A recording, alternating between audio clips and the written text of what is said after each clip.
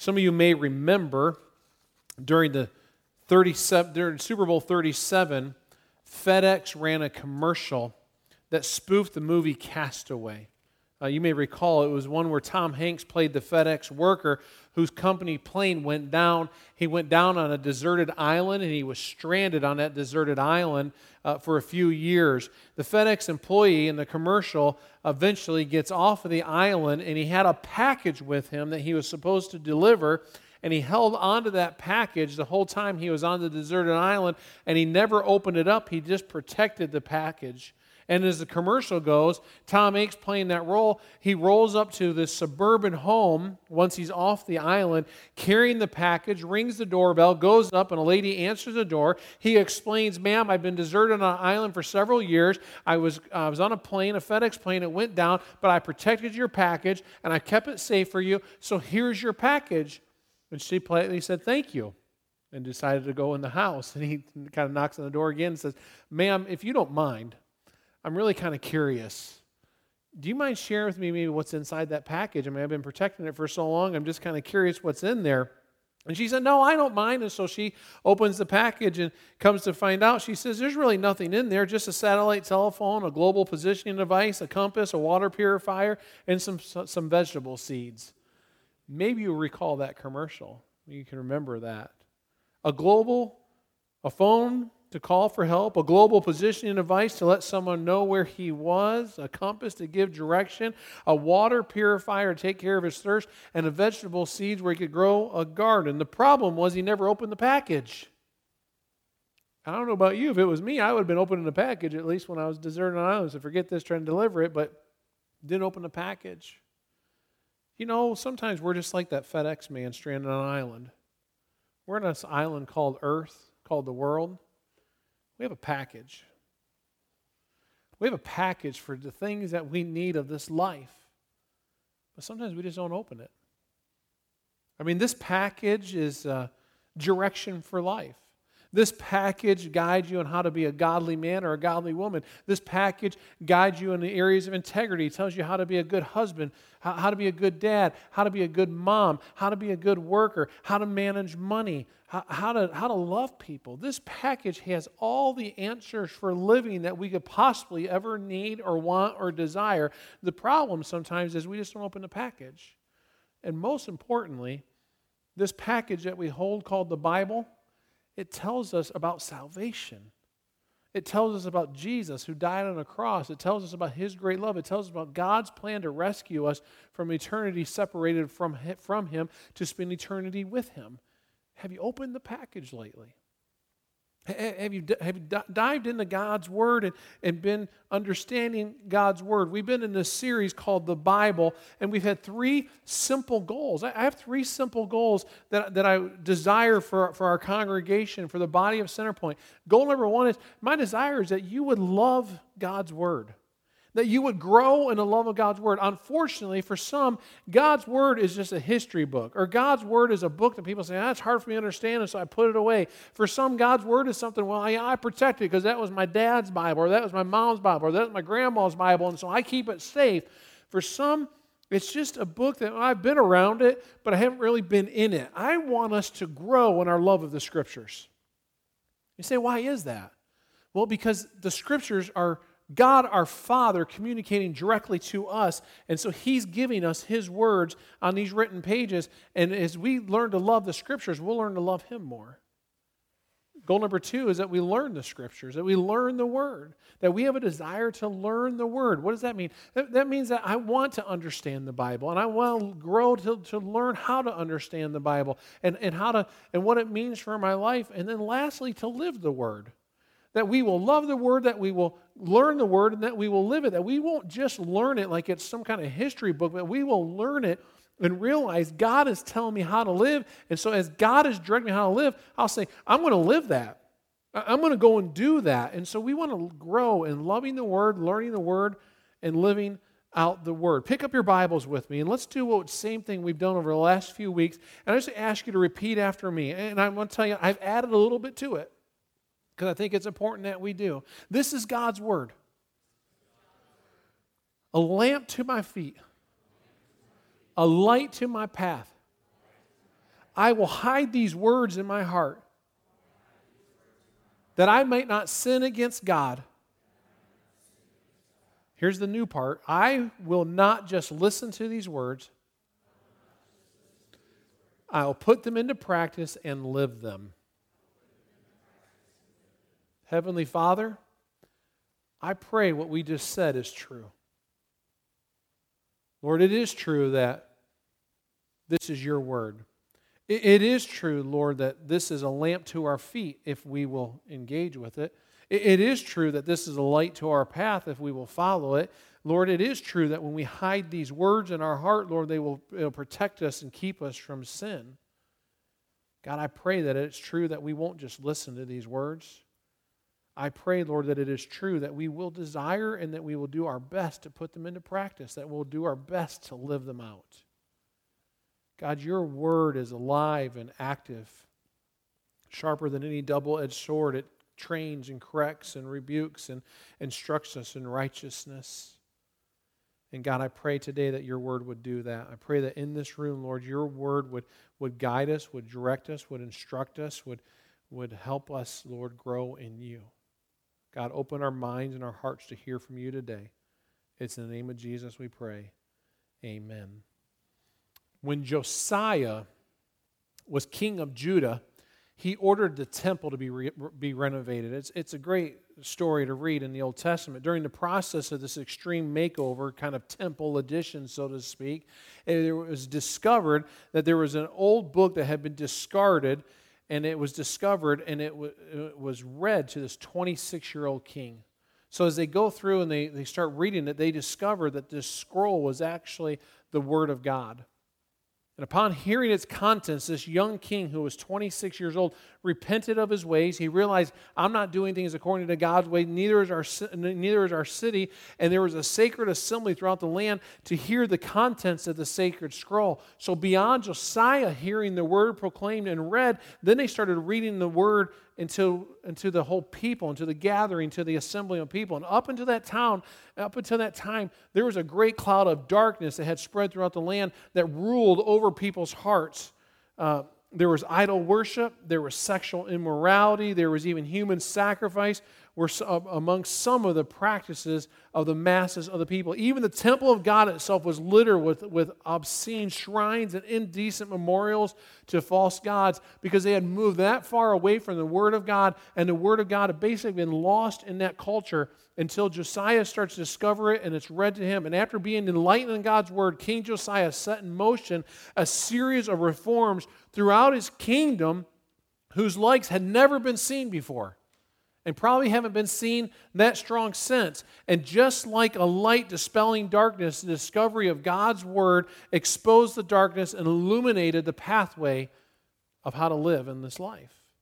And there was a change of culture and even changed history. God's Word continues to do that today. It continues to do that today. The psalmist described the impact of God's Word in Psalm 119, 105. It's been one of our verses. It says, Your word is a lamp to my feet, and it's a light to my path. We talked about that a few weeks ago where we turned it out dark in here and just turned on a little cell phone light, and we showed how a lamp that this verse is talking about, that as you walk according to God's word, it's a lamp that just lights your path little by little as you put your faith in God and as you trust in God's word. As you take steps, the light just continues to shine just in front of you, just enough so you can see where God is leading, what God is trying to do in your life. Psalm 119, 130 says, the unfolding of your words gives light, it gives understanding to the simple. I love that passage. The unfolding of your words means those who start to dive in and start to understand it, start to read it, gives understanding to the simple. In other words, we don't have to be some high theologian, really smart person with all kinds of degrees. Just the simple can understand God's word. Literally, every day people are discovering and some are rediscovering the benefits of being in God's word and the power of God's word for daily living. To say the least, there is no other book that even comes close to the influence of God's word. None. And according to Barna Research Group, the percentage of American adults who read the Bible, it's on the increase. I'd say that's a good thing. And I think it's on the increase because our culture realizes, you know what, politics aren't going to save us. Financial markets are not going to save us. We see what's going on with wars and rumors of wars, and we see what's going on with shootings and just all the difficulties. And people are saying, what are the answers? And more people are starting to turn to the Word of God, and they're reading the Word of God. However, reading the Bible and understanding the Bible are two totally different concepts. I mean, you can read the Bible, and you can ask the question, what does this mean? You can read the Bible and not understand it. I find that many people today are kind of like the Ethiopian official that is found in Acts 8 who was reading from the Bible when Philip came up near his chariot and asked him a very important question. He said, do you understand what you are reading? How about you? Is that a question sometimes you could be asked today and go, do you understand what you are reading? The Ethiopian official was blatantly honest in his response. He says, how can I understand it unless someone takes the time to explain it to me? You ever felt like that? You ever felt like you've been reading a Bible passage and you're like, I have no idea what I just read. Let me reread that again. I still have no idea what I just read. It's not making sense to me. You're not alone. Even the Apostle Peter admitted to having some trouble understanding Scripture. Listen to what Peter wrote concerning some of Paul's letters in 2 Peter 3. He says, bear in mind that our Lord's patience means salvation, just as our dear brother Paul also wrote you with the wisdom that God gave him. In all his letters, speaking in them of these matters, his letters contain some things that are hard to understand. Peter's like, listen, I understand Paul's writings are difficult. I have a hard time understanding them, which ignorant and unstable people distort. And ignorant just means they're uninformed. They're not educated. And so because they're uninformed and uneducated, they distort them and mess them up, as they do the other scriptures, to their own destruction. And Peter is saying, listen, sometimes I understand it's hard to understand. It's difficult to understand. But as he's going on, we got to learn how to understand God's Word. If you've had trouble understanding God's Word, you're in good company. You're right in the same boat as Peter. You can say amen to that. Say, thank you, I'm not the only one. You're certainly not alone. Some, though, because they don't understand it, what we do is we give up on it. We take the book and we close it, we put it on a shelf, we have the app on our phone, so we say, I have a Bible app, I don't open it, don't read it, because sometimes we just go, I don't really get it, and since I don't get it, and since it's confusing to me, I just don't engage in it. I want to encourage you, don't give up. Wherever you're at in the journey with God's Word, don't give up opening it up and reading it with the prayer we talked about last week, open my eyes that I may see wonderful things in your law. God wants to speak to you. 1 Timothy 2 says, I urge you first of all to pray for all people as you make your request. Plead for God's mercy upon them and give thanks. Pray this way for kings and all others who are in authority so that we can live in peace and quietness and godliness and dignity. This is good and pleases God our Savior, for He wants everyone to be saved, and now get this, and to understand the truth. Pray that people would understand the truth. That includes you and me.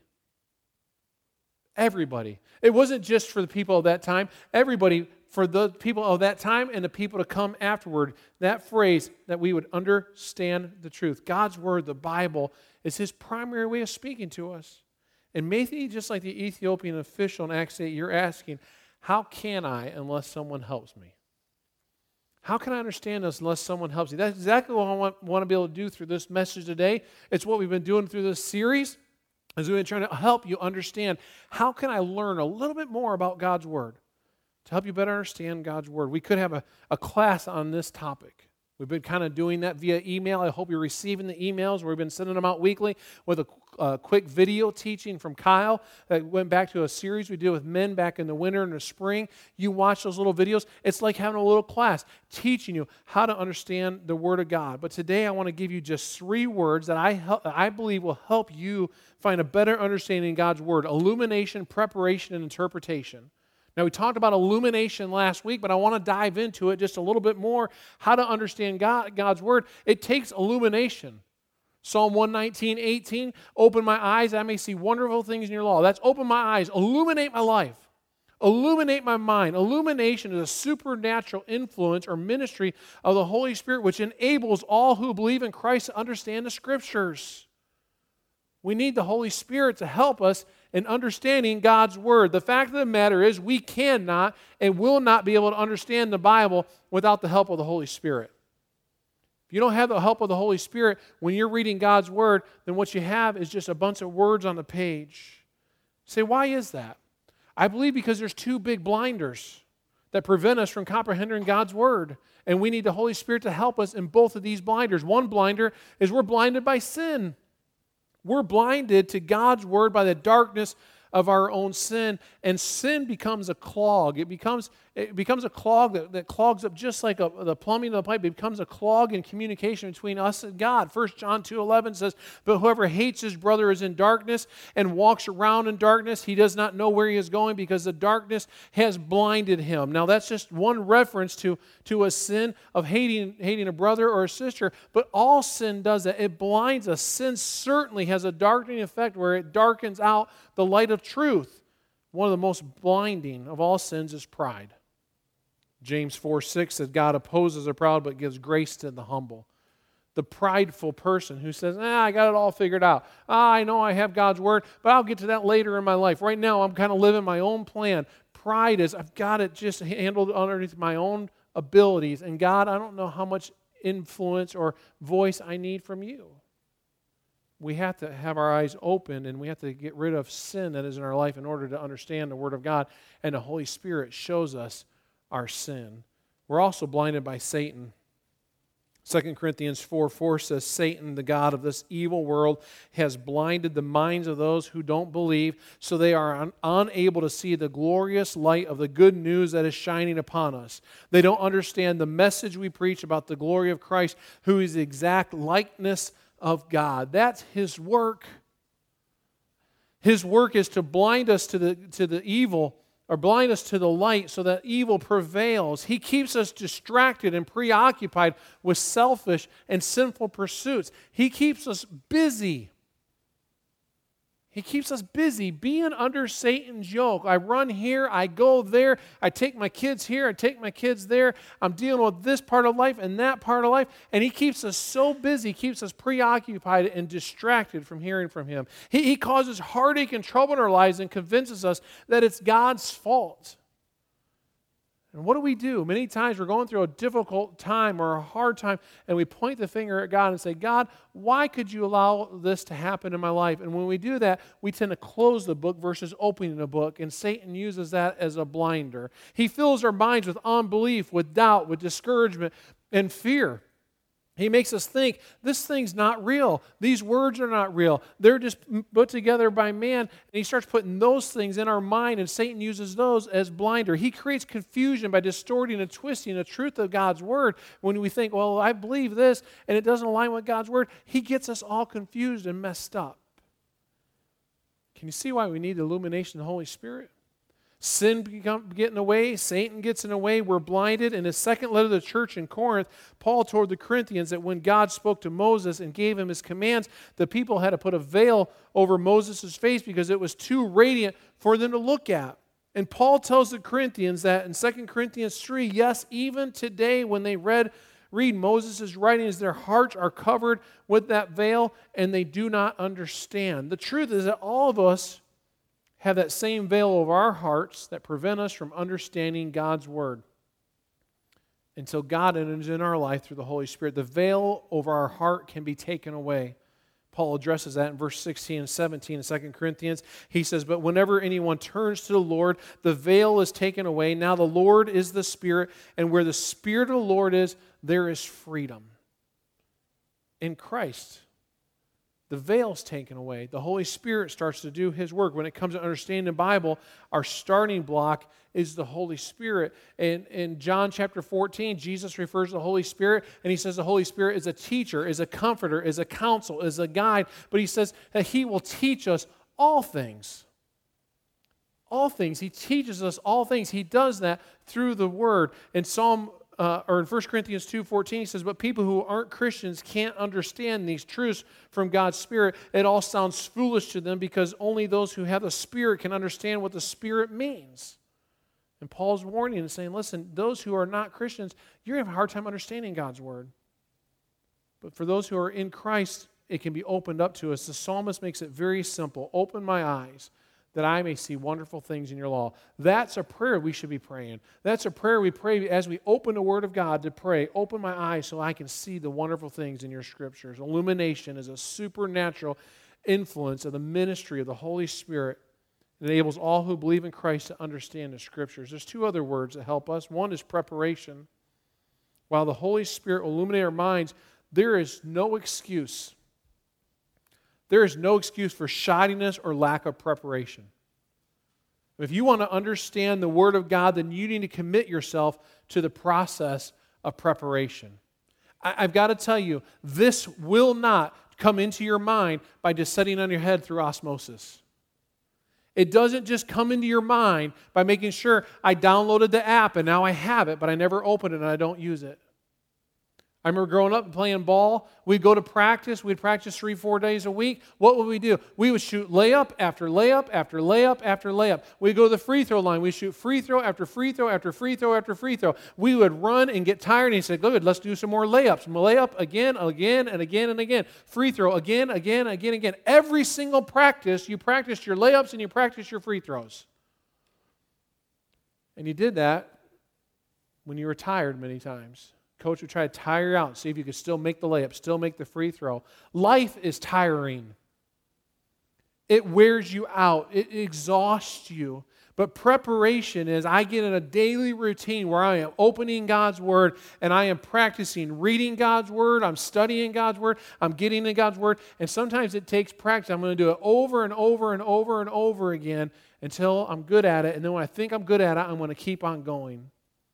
See, in the Old Testament, there was a man who modeled this process of preparation for us, of understanding God's Word. His name was Ezra, and he was instrumental in helping God's people return to their homeland and rebuild the temple of God.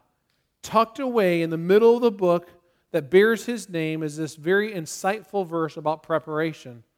Ezra says in 7:10, "For Ezra had devoted himself to study and observe and the observance of the law of the Lord, and to teaching its decrees and its laws in Israel." Ezra modeled preparation in 3 ways. To study God's Word. The first aspect of preparation to understand God's Word was to do with the study of God's Word. Ezra devoted himself to study God's Word. We live in a day where there are tools available to us like never before in order to study God's Word. Years ago, you'd have to have the right kind of books. You'd have to have commentaries and concordances, and you could pull all those books and study. Today, you can go to website after website after website that is free on any passage of Scripture that you're studying, and you can get helps to study God's Word. When you think about the idea of studying God's Word, what comes to mind, though? You start to think of school. You start to think of caffeine and late nights and thinking the test is coming tomorrow. I would encourage you to change your mindset. Change your mindset. When you start thinking about studying the Bible, I encourage you to think of a thing like an adventurer going on an exploration, searching for hidden treasures. It's not studying for a test. It's not studying to be ready for the test that's coming tomorrow. You're going on an exploration, searching for some great things to find. That's what Proverbs 2 says. Good friend, take to heart what I'm telling you. Collect my counsels and guard them with your life. Tune your ears to the world of wisdom. Set your heart on a life of understanding. That's right. If you make insight your priority and won't take no for answer, searching for it like a prospector panning for gold, like an adventurer on a treasure hunt, believe me, before you know it, fear of God will be yours. You'll have come to the knowledge of God. And here's why. God gives out wisdom free, is plain spoken in knowledge and understanding. You don't just walk along the street of someone searching for gold and go, oh, look, I just found gold. No, they dig for it. They search for it. They pan the gold. I love the picture of gold and treasure because these pictures tell me how valuable the truth of God's Word is in my life. But you don't find gold just lying around. You have to look to find it, and you have to go after it to get it. You don't find hidden treasures without a map. Usually go looking for a map. You have to search for it and dig it up. God gives us His Word, and He says, here X marks the spot. He gives us a word and says, here's a place where you can find hope when you need hope. He says, here's the power to love. Here's a deeper faith than you've ever imagined. He says, here's your Bible. Open it and read it, and I'll show you how to be a good dad. I'll show you how to have a Christ-centered marriage. I'll show you how to love your friends. I'll show you how to make it through the difficult times of life. It's all inside the Scriptures, but sometimes you have to go searching for it and studying it just as you're searching for gold. Number two, Ezra observes God's word. Observes God's word. Not only did Ezra devote himself to studying God's word, he devoted himself to observing, and that word observing in the original language actually means to do God's word. We've been talking about. And if you really want to understand the Bible, then you need to do what it says. James 1:22 through 25, do not merely listen to the word and so deceive yourselves. Do what it says. Anyone who listens to the word but does not do what it says is like a man who looks at his face in a mirror and after looking at himself goes away immediately, forgets what he looks like. But the man who looks intently in the perfect law that gives freedom and continues to do this, not forgetting what he has heard, but doing it, he will be blessed in what he does. Ezra, in other words, would look at God's law, and as he understood God's law, observing it, he went out and did it. For us, that means as you read about it, it says, oh, this is what it means to be a great wife. Go do that. Oh, this is what it means to be a man of God and be a husband like God wants me to be. Oh, I go and do that. Oh, this is what it means to be a great parent. Oh, I go do that. Oh, this is what it means to deal with my anger or deal with my lust or deal with my temptation or how I handle strife or difficulties. Oh, as I read God's word, as I observe it, I say, I'm not just going to read it. I'm going to go and do it. Many times we don't get more out of God's word because we don't do the first thing he tells us. Many times God's like, I'm not going to give you more because you're struggling to even do what you've already read, what you've already studied, what you've already discovered. Ezra discovered that as he observed or did God's word, then it opened up even more to him. There's a third aspect of Ezra's life, and that was to teach God's word. Preparation that Ezra modeled for us is not, he didn't only just devote himself to studying or observing it, but he taught God's word. Colossians 3:16 says, let the word of Christ dwell in you richly as you teach and admonish one another with all wisdom. Now, some of us who say, I'm not a teacher. I can't stand up there and preach. There's no way I'm not doing that. Me lead a Bible study. I'm not leading the Bible study. All of us can teach one to another. All of us can tell somebody else, look at what I read in the Bible. Look at this verse that I discovered. Look what God said me today. All of us can do that. The problem is many times we get stuck with receiving and not giving. And I'll tell you, there's a good illustration of that, and it's the Sea of Galilee versus the Dead Sea. In the north is the Sea of Galilee, and the south is the Dead Sea.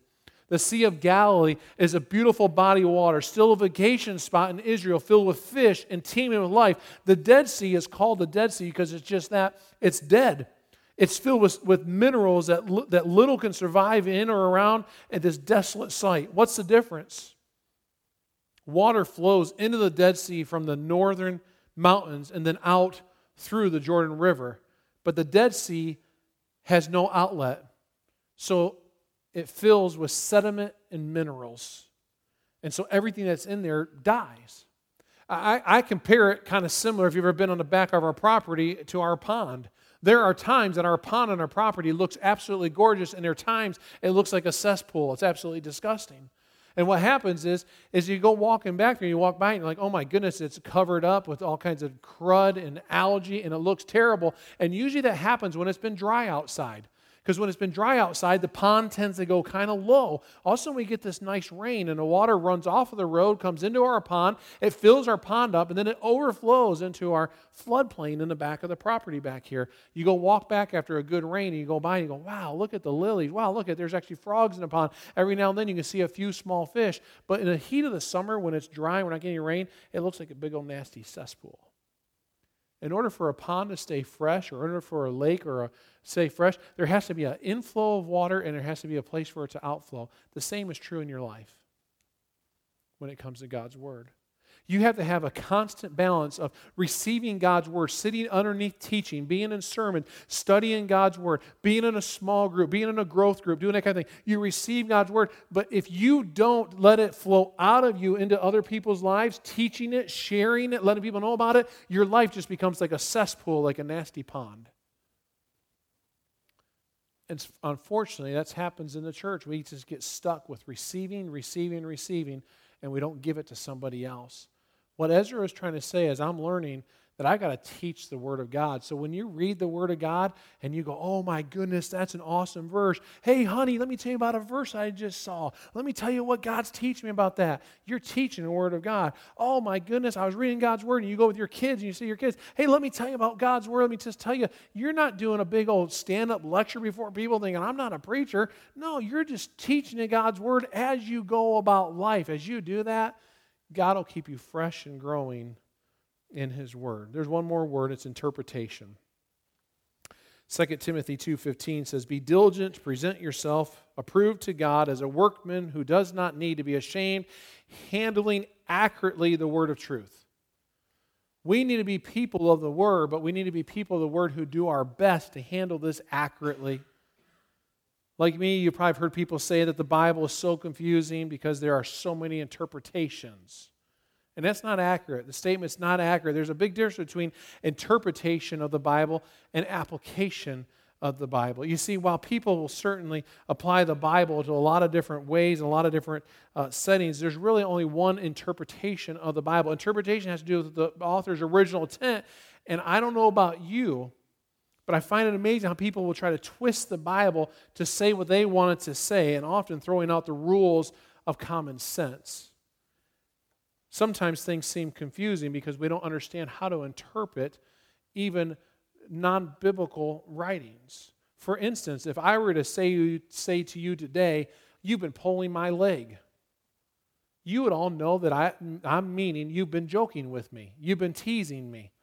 If I put that into writing, like say a tweet or something like that, or my Facebook page and say, you've been pulling my leg, and then someone reads that 1,000 years from now, without good interpretation, they may think, wow, whatever was going on at that time, someone grabbed someone's foot and they're actually pulling on them.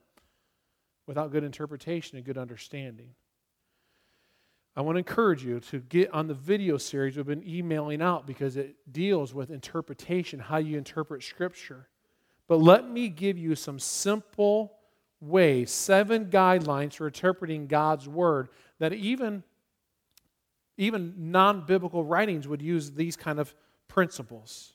7 guidelines. Number 1, and this applies to the Bible, not to non-biblical writings, but faith and the Holy Spirit are necessary for proper interpretation.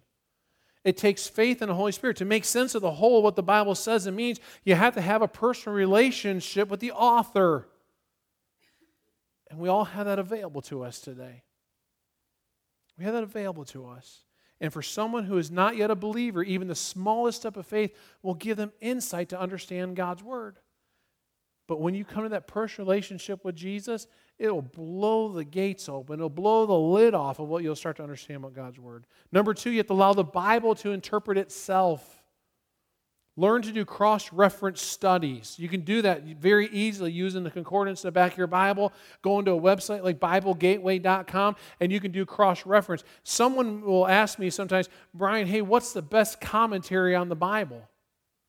And I know they're referring to all the different commentary sets and all the different commentaries authors, but quite honestly, the best commentary on the Bible is the Bible.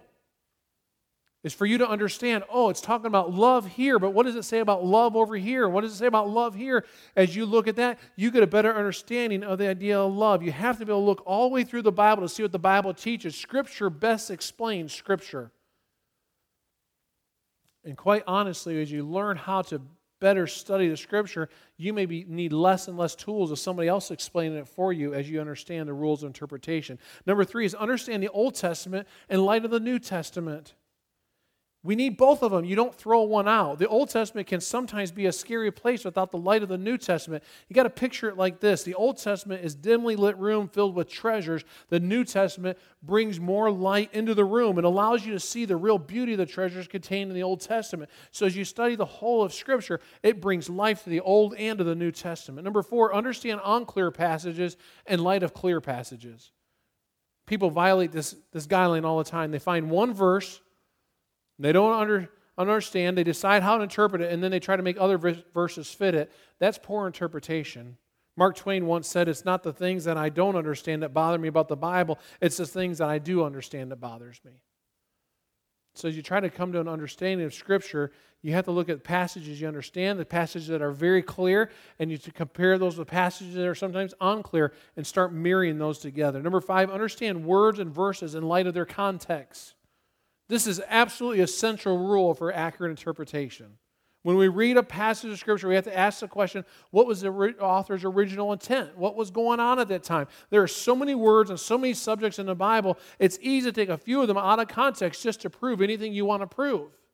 And we can do that. We look up a concordance and say, well, I just want to talk about love. Let me go find 5 verses on love, and I'm going to share those. You may be pulling those out of context if you're not looking at that verse within that chapter, within that book, within the New Testament or within the Old Testament. And so you have to look at things within context and cannot just pick one verse here and one verse here and say, well, that's what it means. No, you have to look at it as a whole. Number 6, understand historical passages in light of doctrinal passages. We must be very careful not to try and make the Bible say something that is not doctrinally accurate. For instance, when you read through the Old Testament, kings married wives and they had multiple wives, sometimes hundreds of wives. And some guys today go, why can't I do that? I'd like to have a whole bunch of ladies. That's not what the Scripture's talking about. That's a history. That's telling you something's going on. You look at it in the context of what it means doctrinally, and doctrinally what it means is that they were violating Scripture. They were violating God's law. God's law has always been one man and one woman. It's always been His law. But kings chose to have several. They were breaking God's law. And so you have to look at that and understand what parts are history and what parts deal with doctrine. And number 7, understand personal experience in light of Scripture. Understand your personal experience in light of Scripture. Sometimes we'll have a quote-unquote experience with God or experience in our walk, and we'll say, wow, that's what I have experienced, and then we feel like we have to put that on everybody else, and we make it to be Scripture. Sometimes your experiences are a good experience. They may be a Christ-centered experience, but it may not be exactly what Scripture says, and so your experience was your experience with God, but we can't go and place that as a command for everybody else to follow. We have to be careful when we're saying, hey, this is what happened with me and God. Okay, that happened between you and God, but is it in Scripture? If it's in Scripture, yes, we encourage our people to follow. If not, it may have been just your experience, a very personal thing between you and God, and it may not even be in the Word of God. G.K. Chesterton was one of the greatest minds on the Bible, early 20th century. Chesterton was asked, what one book would he want if he was ever stranded on a desert island? And everyone, of course, expected G.K. Chesterton, this great Bible scholar, that he would say, well, I want the Bible. His surprising and exceedingly sensible answer was, I'd want Thomas's Guide to Practical Shipbuilding. If you or I were stranded on an island, we'd want the same thing. If I was invited to go play on Survivor, I don't know if I want to take my Bible. I want to take things that would teach you how to survive on an island. I think sometimes this earth is like an island. I think sometimes this earth can feel like I'm stranded. I think sometimes this earth can feel like I'm out here all alone, all by myself. How do I make it through? I want to tell you what book you need. You need the Bible. You need the Bible because we're on this earth that is just, it's temporary. If you're a Christian, you're just passing through. But while you're here, why not make it the best you can? Why not make it the best you can until we go to our eternal home? The way you make it the best you can is you learn to love this Word. You learn this Word and you live out this Word. This Word gives you hope. This Word gives you direction. This Word will guide you safely home. Would you pray with me? Heavenly Father, I thank you. This Thanksgiving weekend, Lord, I thank you that you don't leave us stranded here. I thank you, Father, that you have left us your Scriptures. You have guided us. You have left us this great book that shows us how to live. God, we are just seeking you and asking that you would help us to love you more, help us to learn more of your Word, help us to live out your Word. Father, it's because of this Word we can know how to have a great marriage. It's because of this Word, Lord, we can know how to be a man of God or a woman of God. It's because of your Word, Lord, we know what hope is. It's because of your Word we can learn how to love. We can learn how to overcome temptation. We can learn how to overcome anger or how to deal with being down and out and depressed, Lord. It's because of your Word we learn those kinds of things. Lord, it's because of your Word we know about your great love for us. We know about your word that tells us you sent us your only Son, that whoever believes in him shall not perish but have everlasting life. We only know that, Father, because of your scriptures. It's because of your word, Lord, we know that Jesus died on a cross for us. It's because of your word, Lord, we know that Jesus rose again and conquered the grave, and that when we put our faith in him, we can have the promised eternity with our Heavenly Father. It's only because of your word. Father, thank you for your word. Help us to be people of your word. Help us be people of the book, people of the Bible. Help us, Lord, to engage in your word and to learn it and to live it. It's in the name of Jesus we pray. Amen. We come to our